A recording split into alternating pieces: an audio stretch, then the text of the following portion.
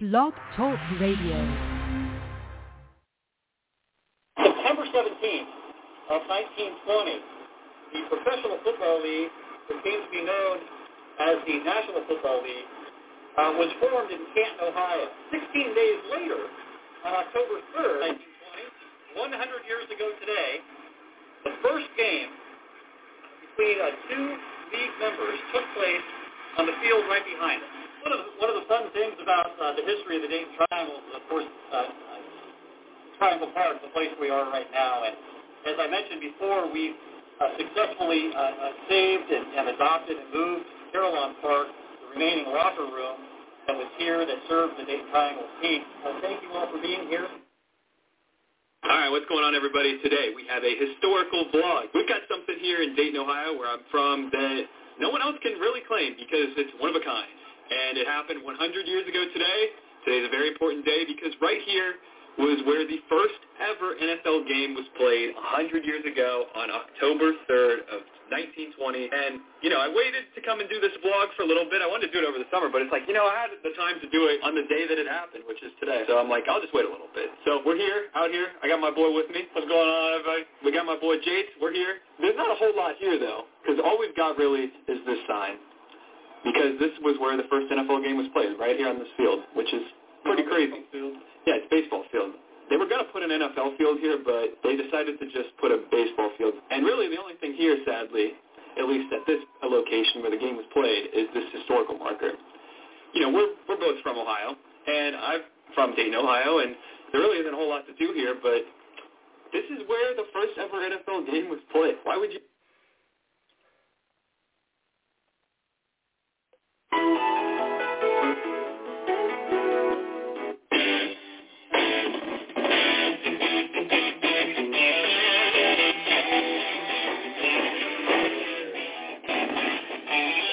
From the studio of Mountain Meadow Productions and Sports Beat Radio, this is Sports Beat, a provocative, insightful, informative, and educational show that we hope will educate the sports listener to the specific of sport, with interviews, analysis, and a comprehensive look at the topics that we feel will be appealing to the listener. And with that said, we're not just your average call-in, same subject, same question over and over sports radio. We like to think of ourselves as informative and educational radio. So why not sit back and for the next 30 minutes or so, we hope you'll find the program informative, educational, and above all, enjoyable. And with that said and done, this is Sports Beat, and we're coming at you live. And I'm your host, John Spoulos. So everybody, welcome to this Tuesday program, the 11th day of July already, as we stroke through the month of July. Thanks so much for joining us on this segment of Sports Beat Radio, Talkin' Sports. And today we're going to be talking about the first NFL game ever played. Now, it's interesting because when you ask Alexa or any of these electronic devices, that give you answers, on Facebook or any of these things, Siri, they'll tell you that the first game was January 15th, 1967.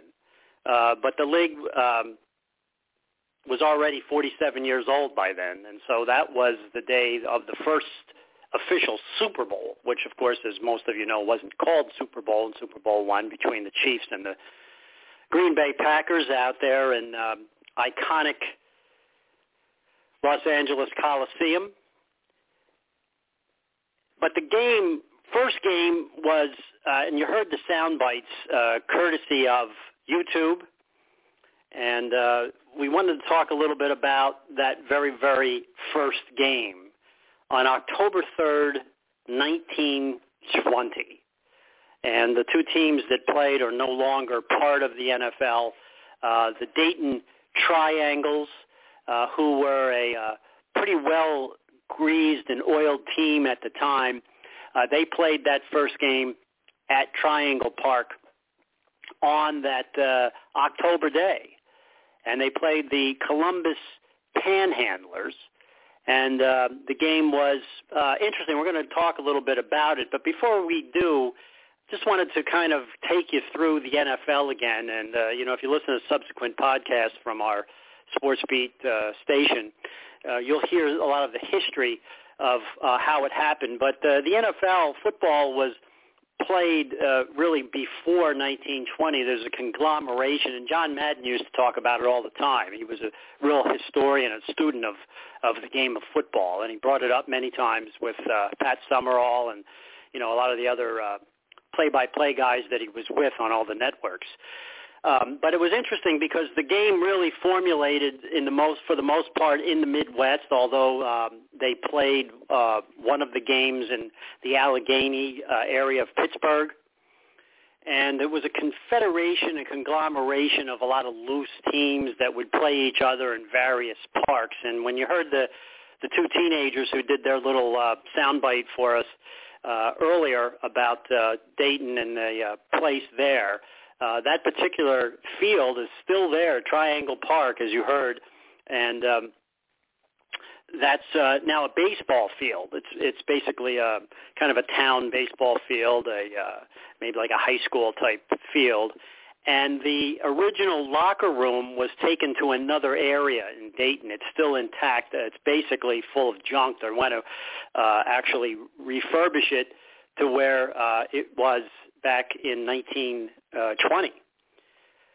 But the league, was kind of as I said, this conglomeration of a lot of different teams, and, players would jump from one team to the next, and they would, take payments from owners who wanted them, and then they'd jump back to another team. It was kind of a hijinks of a lot of different things. And so George Halas, who, of course, most of you probably have heard of, even your younger fans, the longtime coach and owner of the Chicago Bears, got along with Ralph Hay, who was the owner of the Hupmobile showroom in Canton, Ohio, thus the reason that the Hall of Fame is in Canton. And they got together and decided that they were going to formulate a bona fide league. And so in the summer of 1919, they invited other owners to come into the Hupmobile showroom of Ralph Hay, and they hammered out this league, which was not the NFL at the time. And, so what would happen is it was the APFL, and then later on it would become, probably 1922 or so, it would become the first NFL logo for short, NFL, National Football League. So George Halas said that it was $100 to put in the hat for any team that wanted to join the NFL. He said privately that he was assured that nobody put any money in the hat. And they named one of the great athletes of our time, Jim Thorpe, as the first commissioner. And the National Football League really was, very, very shaky for many, many years. It certainly didn't go over. It was nowhere near the scope of the college game that was drawing, 50, 60, 70,000 plus people to come look at the likes of Red Grange and some of these other, Doc Blanchard and some of these other great players in college. And, one by one, teams fell. The original two teams that are left from the NFL are the Decatur Staleys, who became the Chicago Bears, and the Racine Cardinals, who became the Arizona Cardinals. They, of course, had a lot of things transpire. They started as the Racine Cardinals, and they went to the Chicago Cardinals. They were there at the same time the Bears were there. They were a powerhouse game, played that famous 1948 snow game in Philadelphia, where some of the players had a hard time getting to the stadium because of the snowstorm. And then, of course, they moved to St. Louis. We remember Jim Hart, the great quarterback for them, and players like Terry Metcalf and all of those players, Conrad Dobler. And then they would move to Arizona, and those two teams are the only ones remaining. So that's kind of how the league started. And it really didn't become a national powerhouse of a league until the 1958 championship game at Yankee Stadium between Johnny Unitas's Baltimore Colts then, and Frank Giffords' New York Giants. And, of course, that game really was the game that transpired everybody into watching football. It went into overtime. It was on CBS. There was only 3 networks then. At the dinner hour, people were kind of glued to this game, and they became synonymous then with football. And slowly then through the 60s and even the 70s, football really took over as what you might say the national pastime, because baseball's nowhere near it. Neither is basketball or hockey. As a matter of fact, there's a lot of people not watching a lot of those sports, and even football is in danger of losing a lot of fans, mainly because of the politics, but also because of the rule changes. You know, it's starting to become watered down. And in the early days, you know, George Halas had said, I did everything I could to promote my Bears. You know, he would try to get a radio time, a little spot to say that the Bears were playing at Wrigley Field.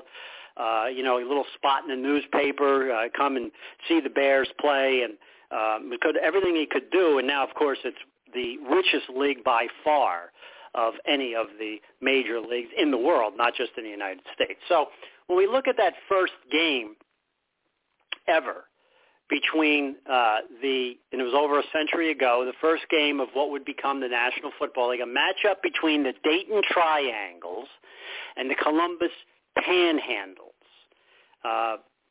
Some of them say panhandle, some of them say panhandlers. Lurs probably sounds more accurate. And that took place at Triangle Park, where you heard the teenagers talking earlier about their little video they did of it, on October 3rd, 1920. So there were 4,000 people, and they paid $1.75 for admission. That was according to the 2005 Dayton Daily News story. Each player was paid $50. Now, $1.75 in those days was a lot of money. And when I researched this, I was surprised that there were 4,000 people there because it's not a stadium. It was just a straight field, and so everybody was sitting back of everyone else. And the 8 things you should know about the Triangles team that started in the NFL. 3 factories founded by Dayton industrialists Edward Deeds and Charles Kettering sponsored the first team. And a story in the morning newspaper at the time touted the gridiron skills of the hometown team before the game. It said, I quote, everyone knows that the passing game is one of the strong points of the Triangle team. But the Triangles do not need to rely on passing game alone, the story went on, for they have backs who can circle ends, and they have Louis Partlow, the demon plunger, they called him, who can puncture most any line with his terrific smashes. That's how the paper called it. And Lou Partlow, the Triangles running back, scored the first touchdown in that game and was known for his unusual and intense conditioning methods. To stay fit, he ran through the woods bordering the Great Miami River, leaping over roots and occasionally ramming his shoulder into a tree, a primitive and immobile form of blocking sled. So his timber training earned him the nickname the West Carrollton Battering Ram, according to the 2005 story. So the spectators at Triangle Park, the biggest crowd that ever witnessed the opening of a professional grid season in this city, glimpsed the shutout by the home team that fall day. The Triangles, as I said, won 14-0. And so on October 4th, 1920 edition of the Dayton Daily News summed up the players' contributions on the field. And we have pictures of some of those early days if you want to peruse the slideshow that we have on Sports Beat Radio. It said the old favorites were on the job every minute. The spectacular work of Bacon, the usual grounding game of Partlow, and the squirming of Norb Sackester, the generalship of Mart, the speed and tackling of Fenner, Field, and Reese, the defense of Kinderdine, and the sturdy holding of the various athletes who were in at guard and tackle made the opening play of the season something nifty for the fans to watch. That's what the newspaper said. But it was more than a victory which tickled the folks Sunday. The all-around work of the Triangles was excellent, the paper said. And that was really a look at it. Now, the interesting thing was that I'm not sure. I've never been a fan of numbers in the press. Whenever they give statistical numbers, I always found their numbers to be off. Now, if they were charging $1.75, then they could have looked through the receipts and seen how many people there were. That was a pretty impressive first game as far as the money part went, charging $1.75 in a time of 1920. I don't know what $1.75 would be worth today, but it would be up there when you could probably buy groceries for $1.75 or, an assortment of. So the game had statistical importance because Lou Paltrow was kind of a star then in the NFL, and you heard me talking about the passing game, which was interesting because the NFL really didn't pass very much in the 20s in its first 10 years. It was a league that didn't have a championship game until 1932, and that's because of a tie between two teams. The actual official one was 1933, and that game was played at Wrigley Field. So some of the stars of those days were the interesting thing about the NFL was that there were factory towns, factory teams, and then there were club teams. So the Racine Cardinals, who became, of course, the Arizona Cardinals, were a athletic club team. Guys were part of the athletic club, and they came out for the team. Most of the teams were sponsored by the factories. Of course, America was a factory haven then, back at the early times of the 1900s. Most people worked at a factory, and so the foreman would come around and ask some of the guys if they would want to play on the team, and they would give them a jersey and uniform, helmet, whatever, and they would be paid a few more bucks per week in their pay, and that's kind of how it started. And the Triangle team was kind of like that, and so was their counterpart, Columbus. And both of those teams, of course, were located in Ohio. There were quite a few, teams in Ohio at the time. So, we talked about the organizational meeting. That was held in Canton on September 17th, 1920. And it was the APFC clubs with the original four clubs, as well as the Fifth Ohio team that played informally in what historians later dubbed the Ohio League. That's the Panhandlers came from there.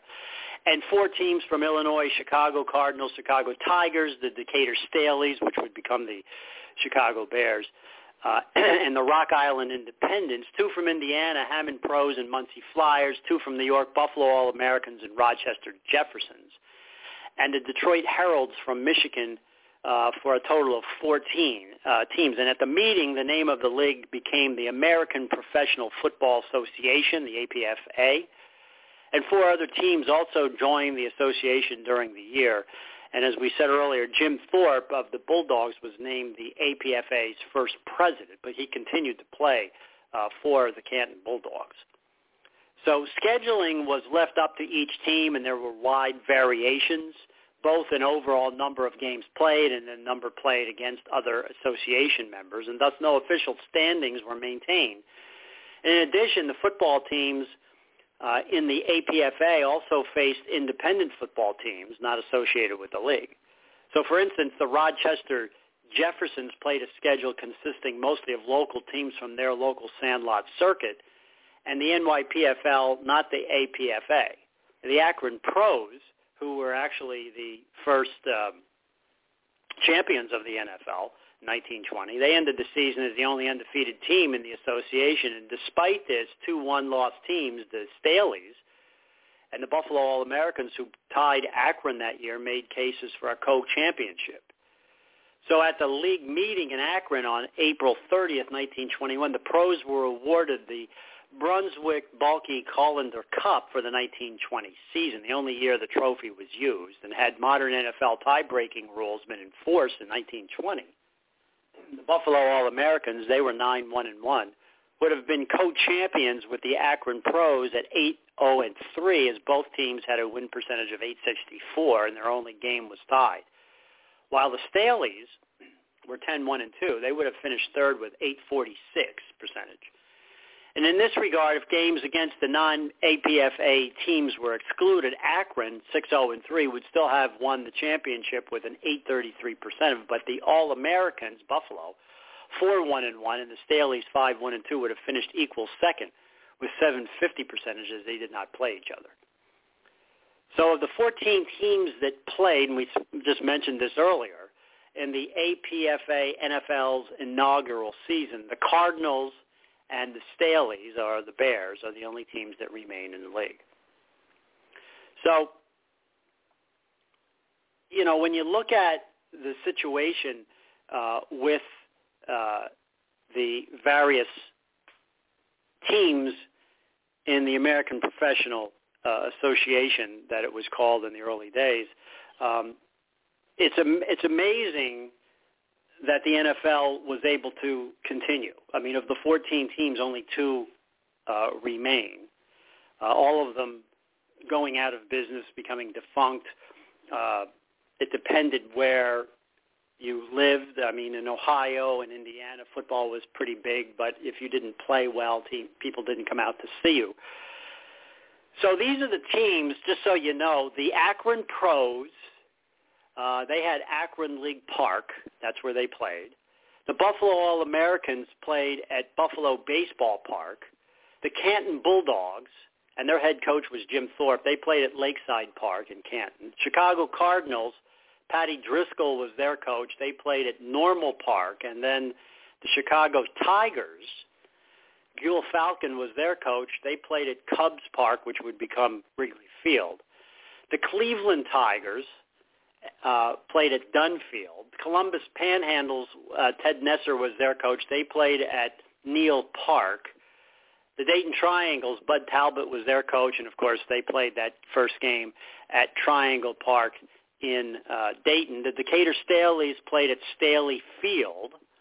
Detroit Heralds played at Navin Field. The Hammond Pros were a traveling team, and so were the Muncie Flyers, so they didn't actually have a home field. They traveled most of their existence. The Rochester Jeffersons played at Rochester Baseball Park, and the Rock Island Independents played at Douglas Park.